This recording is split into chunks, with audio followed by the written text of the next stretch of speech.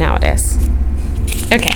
Good morning. So I think everybody in here has been in this class before, but we are going through the book God is Stranger by Krish Kadaya, and we are on chapter 6 this week, which is David and the Stranger. And it says, "The God who used to turn up, in which an angry king calls out to a stranger because there are more giants to slay, and we judge how hard it is to love our enemies." Okay, so we're going to read a fair amount this morning, but we'll start with a thought first. So the chapter opens up and starts talking about this dream that Krish Kadaya had when he was dreaming that he was drowning and he couldn't get his head above water. And then he goes into that feeling of being overwhelmed, barely being able to keep your head out of water. So it can be in a more shallow way or a deeper way. Does anybody want to share an experience where they felt really overwhelmed or like they were on the verge of drowning in something? Anybody? At work, with kids? You with our house? Me with our house, yeah. We're buying a house. Oh. I am up to here. Anybody else have a... Well, tell us, you opened up. Okay, that's fair. So just a smidge little window into me. I am extremely type A and need control of everything, which is something God constantly teaches me. I don't have control of anything. But we are buying a house that is a new construction, and so it's been continuously delayed, and I don't have any control of what's going on in that house or with the house, and our sellers are very poor at communication, and so it's just like they're new to this. They're new. They are new in this industry. We found out after we were under contract, but so just like the lack of control, and then watching them do things wrong, and watching them. Oh, it's going to be another 2 weeks. Oh, it's going to be another 2 weeks. It's been quite an overwhelming process for me. So. Well, I'm just going to tell you a tip, having gone through a little bit of this. Pretty much anything you're told in terms of time frame, add throw it out the window. 50% to it. Seriously. Yeah. I'm just saying, yeah. And I've just come to that conclusion because I think if they felt like they really told people how long it would take, the people would never do renovations or build houses. Right. I mean, I'm serious. I totally. don't mean that. I'm not. I really. Well, there's so many unexpected things that happen. Weather. Yeah. Inspectors, weather whatever. Yeah. Inspectors always are. I'm just saying they know that. Yeah. I'm not dogging on that industry. There's got good people that work in the industry. Yeah. I honestly think they're never going to get a renovation if they told you how long it was really going to take. So. Thanks. Well, I felt that way when I thought I was having one baby, and I found out I was having 3. So we had 3 babies instead of just 1. And I was totally unprepared. I knew nothing about anything about babies. And I thought it was going to be, I remember in the hospital when they told me, I'm like, oh well, what's more and more. And then just, we brought them home one at a time, and it just kept getting harder and harder, and it was just so hard to take care of 3 babies at once, and no sleep, and just one of the most difficult part was realizing that having a baby was supposed to be such a blessing, but when you have 3 and it's just so intense, and just those feelings like why me, and then just the marital tension from that, because my husband was at that stage where he was building his career, working so hard, and then and he worked so hard when he was at home too, but still, like you look at 5 o'clock and they start crying, and you're just like, he's late, he called. I'm not coming home for a while, I've got things and so it caused some tension and just a lot of struggling within me, and mainly not having anybody to talk to about it, because look, there are lots of people who don't have any children, and you've got 3. Just that whole thing was a very difficult situation. Yeah. At the same time, wonderful, but it was the same, Right. It's just the exhaustion. I'm glad you shared that, because I think the biggest point of what you said there was it was supposed to be a blessing, and then it turned into something overwhelming. So hold on to that, because we're going to come back to that. Anybody else have an example they want to share? I had a night the other night. We Did you hit somebody again? that was just one time. So anyways, we're foster parents, and it was our anniversary. We're at the Hermitage, got a babysitter, and anyways, and we left the Hermitage. It was after hours thing. Left there, and then we're like, what should we eat? Ring, ring, my phone rings. We have a baby, a 15-month-old. We need to bring him right now. And this was like 8 p.m. I said, okay. My 2 babies are at home. They're hopefully getting to be asleep. So we go. I'm like brushing the rug, get the pack and play ready. I'm ready. And it's midnight, and then it's 1, and I'm thinking about the next day. Like, it's gonna be rough. And anyway, so they brought him, and he wouldn't go to me. Our house is tiny, 1,200 square feet. My kids are asleep, they're 4 and 2. They wake up, then they're going to be up the rest of the day. And so he's crying, wouldn't go to me, wouldn't go to sleep. The lady wouldn't leave. So I was just like, Tony is going to kill me, my husband. if I wake all these kids up, and I'm going to have to say, I can't take this baby. So anyways, I put him in the car. It's literally now 3 a.m. I put him in the car, because there's nowhere to go in our house. And I just drove on the interstate, and I was like, how am I going to do this? If he does this every night, I cannot do this. Like, to my family, to myself, like, I can't. But then we went back, laid down on the couch, and he slept for like 3 hours, and then the sun came up, and he was the sweetest baby. He went to me, he let me hold him. I was tired, but it was fine. It was like when the sun came up and when the night is over, then everything was okay. And ever since then, I was like, that day, I was like, please, buddy, I just need you to take a nap. And he laid down, and he slept for 3 hours. Wow. And every day since then, he has slept for like 2 hours for his nap. He sleeps all night long. So I'm like, whew, that's really, so I was drowning. I was like, I cannot do this, I cannot do this. And then it was okay. Yeah. I applaud you, because a lot of people would not have been as determined as you were to make it work. So it was. For sure. Yeah.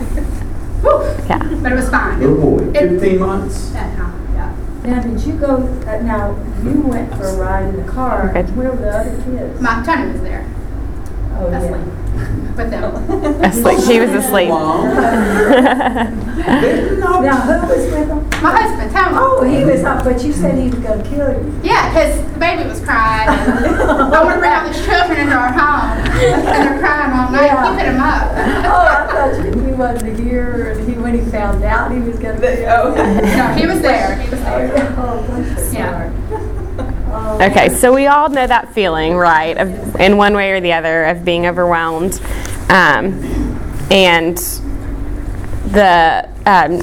this chapter unfolds and focuses on David and his 2 stories of David, and then a psalm that he writes. And he writes Psalm 69. And that entire psalm is him, kind of shaking his hands at God, saying, I am so overwhelmed here. But David didn't always feel overwhelmed with God. So we're going to back up for a second. 1 Samuel 17 is the story of David and Goliath. Really quick, I bet 95% of the people in here know the story, right? At least. Somebody tell me the story of David and Goliath. Really quick synopsis. young kid killed the bad guy. Big guy. Yeah, Goliath. right.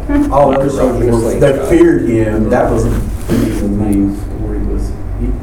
Everybody else that should have not been fearing him feared him, and then they should have feared him but didn't. Right, yeah. God on his side. Or at least was brave enough to, he may have still been afraid, but Yeah.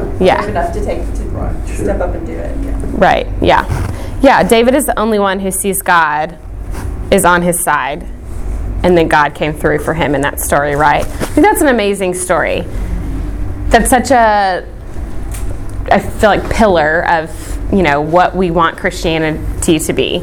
We believe that God's going to be on our side. We believe that it's through God that we're able to do something, and then it happens, and we do it, and it's because of God. God comes through, and it's this great feeling, and we feel on fire, and that's so awesome. But the reality that David shows us is that God doesn't always come through, even when you believe that he's on, or he doesn't come through maybe in the way that you want him to, when you believe that he's on your side, because he didn't always show up for David, right? And so in that Psalm 69, as David is, relishing in this overwhelming feeling, he also is showing us that God is okay with us having those doubts and okay with us being frustrated at those times where he doesn't come through for us. And sometimes when it, for David's life and for our life, when it rains, it pours. It all comes at once. In the book, he says that, it feels like all at the same time you feel spiritually, socially, geographically, and emotionally in a rut, right? It all kind of happens. One thing triggers another thing, and then another thing, and you're in this pit. So I'm going to read Psalm 69, 6 through 9. So I'm skipping the first few verses, but it says, Lord, the Lord Almighty, may those who hope in you not be disgraced because of me. God of Israel, may those who seek you not be put to shame because of me. For I endure scorn for your sake, and shame covers my face. I am a foreigner to my own family, a stranger to my own mother's children. For zeal for your house consumes me, and the insults of those who insult you fall on me. Right, so David is having family issues, he's having spiritual issues. All of these things have culminated into one experience for him, and that's what he's talking about. And the interesting piece of this too is at times David's zeal for God is what seems to cause his problems. So we look at 2 Samuel 6, which is when David is on fire for God. He's building the city of Jerusalem, and he has this great idea to move the Ark of the Covenant, right? And what a noble thing for him to do, right? And he's working for God and on fire for God, and God's going to work through him. And then what happens? Who knows what happens when they're moving the Ark of the Covenant? Anybody? Slips and somebody reaches up to catch it. And they're struck dead. That's insane, right? He's reaching to catch this holy thing that has been created for God. He's trying to help.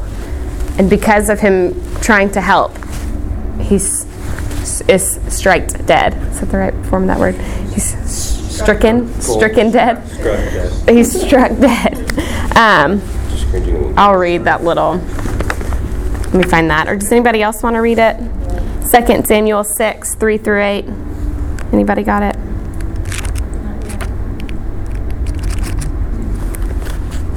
Oh, yeah, I can read it. Great.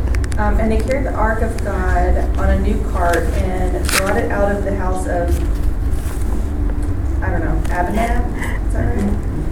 Which was on the hill. And Uzzah and Ahio, the son of Abinab, were driving the new cart with the ark of God, and Ahio went before the ark.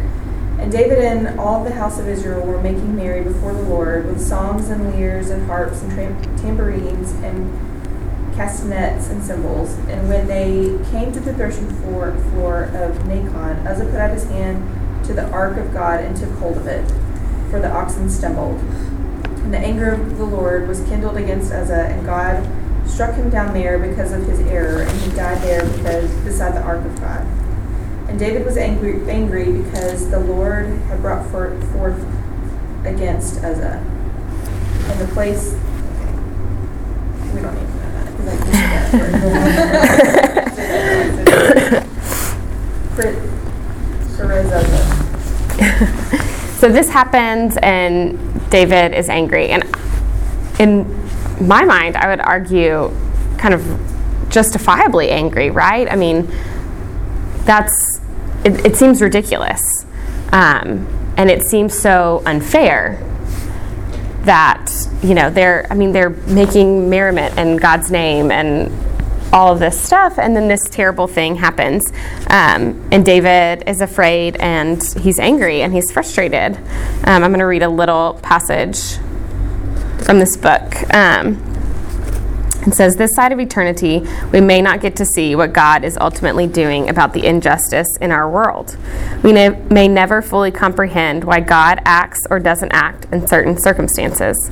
In fact, it may be arrogant of us to think that our minds are able to grasp the intricacies and interwoven causal connections in our universe. Perhaps one day it will be explained to us. Somehow David is able to move on in his relationship with God, and this incident does not become a permanent barrier." And I think, too, the fact that David is able to move on is, a testament to David and his faithfulness in that. I'm going to pause. Thoughts on all of that? One thing that just came to me is how, when you were reading that, is that we can maybe we are pretty dismissive of sometimes of some of the specifics God gives us in our behavior or what we allow, and we're just like, God is love. He doesn't expect us to obedience. Really do that, but there's even in the New Testament it says it's a fearful thing to fall into the hands of an angry God. We just think, well, that was in the Old Testament, but that's in the New Testament too, and we don't have the fear of God that we need. I mean, perfect love does cast out fear, but one thing he said, as he talked about behaviors, there is no fear of God in the land, and so we just think, oh, God's love, he's going to be okay with that, and don't realize that he can be pretty concerned about the details of life. Yeah.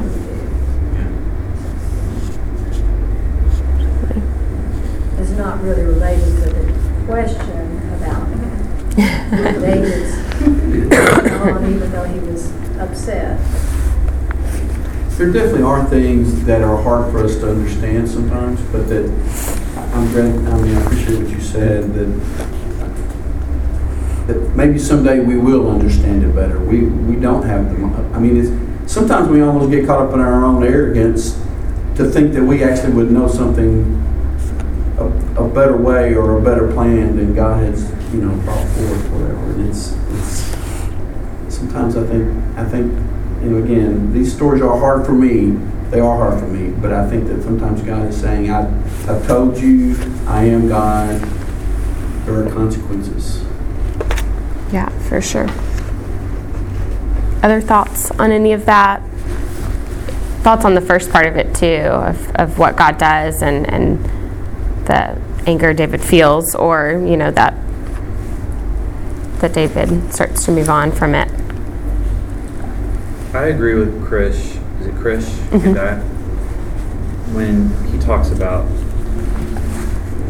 there's so many things about God that because we are human, we literally cannot comprehend, and we never will. We can continue to search, and it's good that we search and try to find answers, but we will never in our form be able to find that, and maybe God will let us know one day, but I believe that God has a plan for everything, and everything is related, and so the death of one man, it is probably to God related to something, and cause something else to happen. So he had a plan for it. But I think the faithfulness and love and trust that we're supposed to have, that God is knowing what he's doing, kind of trumps everything else and should trump all the questions that we have about why something bad happens. The Bible is chock full of men and women who wrestle with God, and I think that's the natural, progression of relationship, is that when you question things and then so I mean it's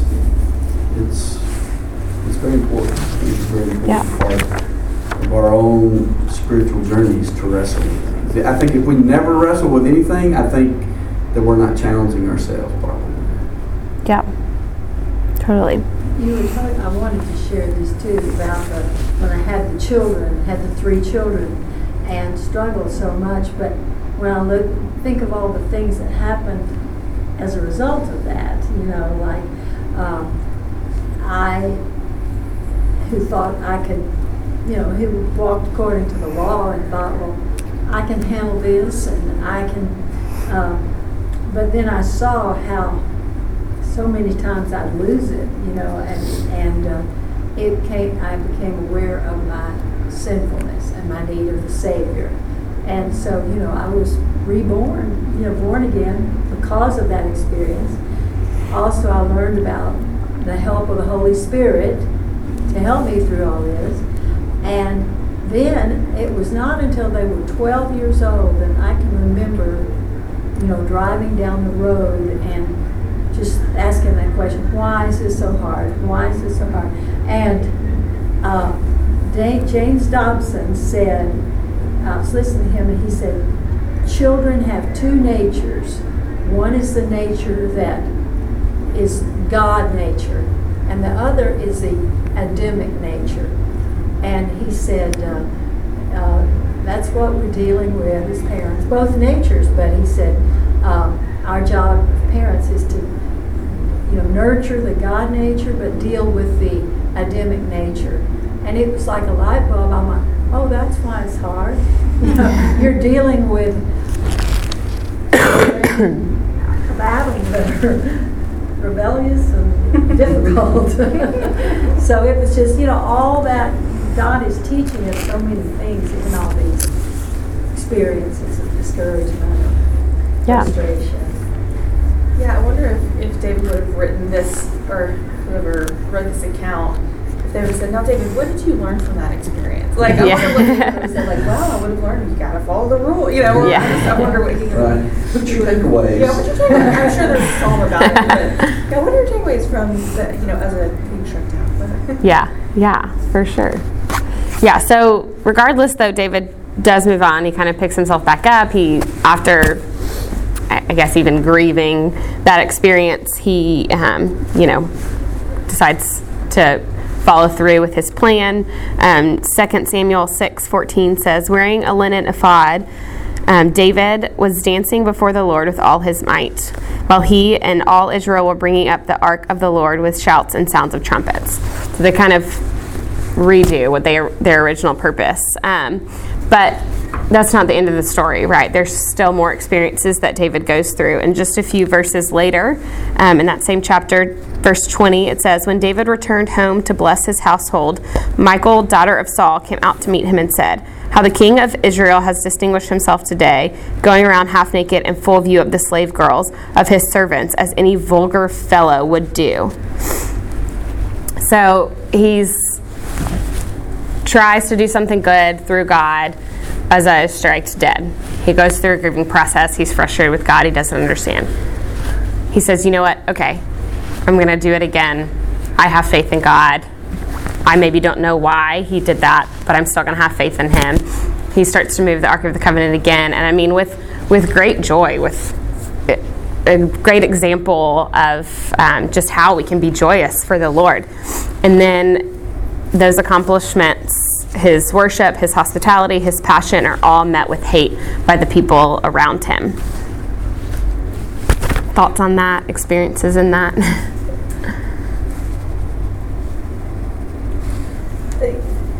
Reading further on, he defends himself. He's like, I am rejoicing before the Lord. What do you know? And all of you are being hateful towards me. Basically, is what I got from it. And then at the end, it says, and Michal, the daughter of Saul, had no children to the day of her death. So it was like, she punished because she rebuked David because of the outward appearance, because he was being risque in front of when really in his heart he was rejoicing the Lord, I don't know, sounds like it. Yeah. I don't know, so It's even kind of a wild sequence there.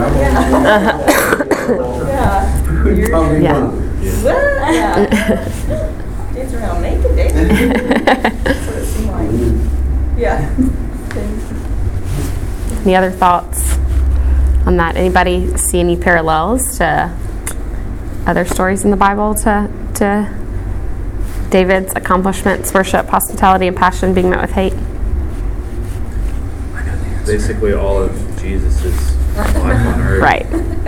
When he goes into the temple and sees things being sold in the temple, and he has righteous anger, or when he's doing stuff on the Sabbath and the Pharisees are like, wait, hold up, you can't do that. I mean, there's so many examples throughout his life. Yeah, totally. And we also see Jesus quoting Psalm 69, which was written by David, we think in reflection to all of these overwhelming experiences that he went through. So we know that Jesus felt at least similar to how David was feeling with all of these experiences. John 15:24 and 25. Anybody want to read it? I'm saying a lot today. Sure.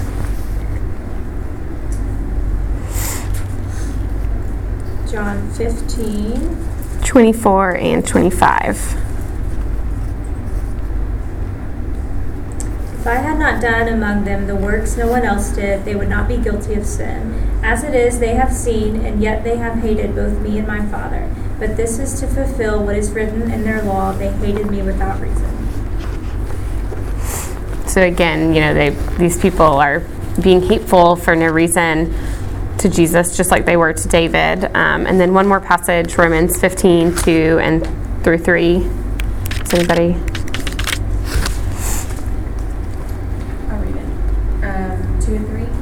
Mm-hmm. Let each of us please his neighbor for his good, to build him up. For Christ did not please himself, but as it is written, the reproaches of those who reproached you fell on me. For whatever was written in former days was written for our instruction, that through endurance and through the encouragement of the Scripture we may have hope. So in that third verse, he is quoting Psalm 69:9, which are, David's words of frustration, of being overwhelmed. A quote from the book says, Paul wants, in Romans, Paul is writing, he says, Paul wants Jesus' passion for God, despite criticisms and insults, to become a model for us. So, if we read on in Psalm 69, go back over there. I should have marked all these places. So Psalm 69, starting, which verse does it start in? I guess verse 16 is where that starts. Starting in verse 13. David asked for 4 things. He asked for rescue, he asked for reconciliation, retribution, and redemption. Okay. Sorry, I'm keeping up with all my notes here and all my different places. So the first thing he asked for is rescue, and the Psalms show us how to be rescued is to bring everything to God in prayer. The book says, Our prayer life can become so self-serving that we lose sight of God and others. Maybe it's not that God makes himself a stranger by failing to intervene every time we ask for help. Perhaps we make God a stranger by ignoring the things he cares about. While being encouraged by David that even when our relationship with God feels distant, we can freely bring our rescue prayers to him. At the same time, this psalm challenges us to return often in reflection on God's honor and God's concerns. Do we feel like prayer is for asking for a rescue like David was? Which I think we do at times, right? When you feel overwhelmed, you want to be saved. If you feel like you're about to drown in water, you want someone to rescue you. Do we feel like prayer is an outlet of us to be rescued?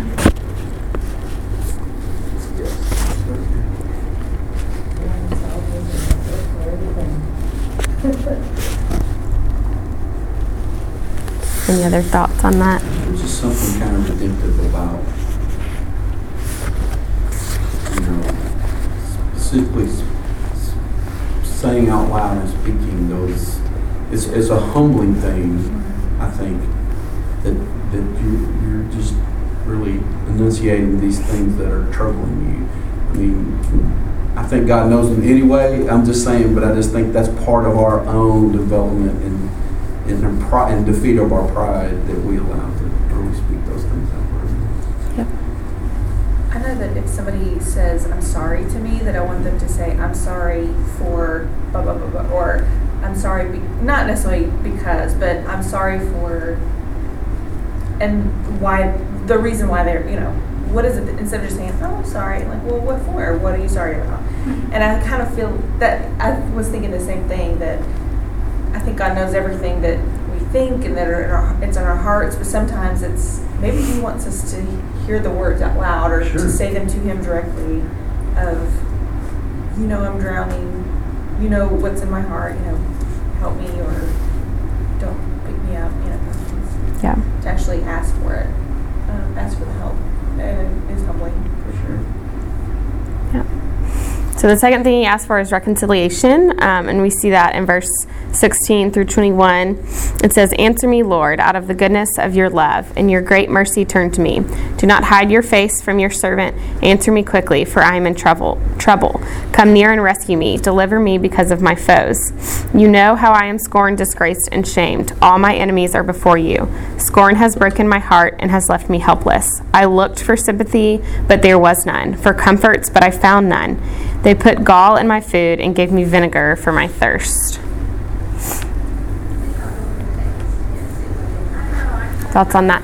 There's one funny thing about, or interesting thing about Psalm 69 is just the difference in Psalm 69 versus, like, for example, Psalm 23. There's such a change of how David is speaking and what he is speaking about, and which is, I think, reflective of his life as well. There's these great moments, and then there's these really overwhelming moments. David recognizes that he has a distance from God, yet he still, in these moments, though, turns to God.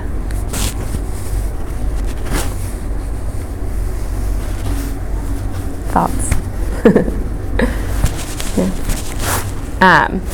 Does anybody see another parallel in this part of Scripture to something else? My thirst, they gave me sour wine to drink. Yeah. So, right, we see that when Jesus is being crucified, he and Krish goes into the whole explanation of gall in your food and what that means, and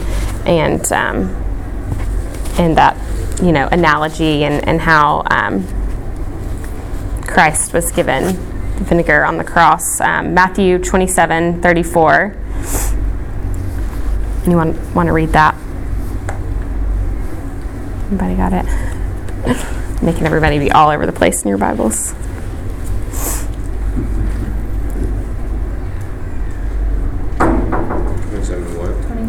34. Just the one? Mm-hmm. There they offered Jesus wine to drink mixed with gall, but after tasting it, he refused to drink it. so there's a parallel with it, which David is looking for reconciliation here in this psalm for himself. Who is Jesus looking for reconciliation for? For the world, right? When he's on the cross, he's looking for that reconciliation. So the third thing that David asks for is retribution. So verse 22 through 29 says, "May the table set before them become a snare. May it become retribution and a trap. May their eyes be darkened so they cannot see, and their backs be bent forever. Pour out your wrath on them. Let your fierce anger overtake them. May their place be deserted. Let there be no one to dwell in their tents. For they persecute those you wound and talk about the pain of those you hurt. Charge them with crime upon crime. Do not let them share in your salvation. May they be blotted out of the book of life and not be listed with the righteous. But as for me, afflicted and in pain, may your salvation, God, protect me." Are we out of time? I mean, I can. We'll talk about that one really quick. That's the second to last one. But so that's like David's call for vengeance is really disturbing in a way, I think, to us. And it's not the only call for vengeance in the Bible, right? And that's something we don't talk about a lot, but sometimes we feel that way, right? We feel vengeance towards others. And I think we have, or Krish says we have three options with our feelings. We can either A, act on our feelings, we can deny or bury our feelings, which typically they come out elsewhere, or we can place in the hands of God. So that's what David is doing. I think even though his words are disturbing, he's placing that vengeance he feels in the hands of God because he understands that he doesn't have the right amount of judgment to carry out vengeance, right? God is the only one that has the right judgment to carry out that vengeance. Okay, one more passage in the book. You know, I think all those emotions that we feel are natural, and I think they are from God. I think the thing that's hard sometimes is being honest with ourselves and finding out where is the source of that, because often I find myself, it's me being defensive of something else in my life and wanting to, you know, I don't know, distract or kind of cast it away and not being honest with myself and looking introspectively at why I'm upset or whatever it might be. Yeah. The book says, notice that David does not say he is going to wreck the lives of those who hurt him. He asked that God should do that. God forbade us vengeance, not because vengeance is wrong, but because vengeance is his alone. And it goes on to say again what I said, we don't have the judgment for that. So then I think, we take these three things that David asked for, these first three things, and we say, so what do we do now if we don't act on our feelings, we don't deny them, we place them in the hands of God, and then it's like, now what do we get to do? Like, we don't get to carry out that vengeance. And David and God teach us to show hospitality, to love, and to bring healing. Jesus, all these parallels from David to Jesus. When David was crying out for these certain things, we see Jesus, asking for reconciliation for the world. He cries out for the foreigners. And then the last thing, I'll go super fast, that David asked for is redemption. So verse 30 through 36. I will praise God's name in a song and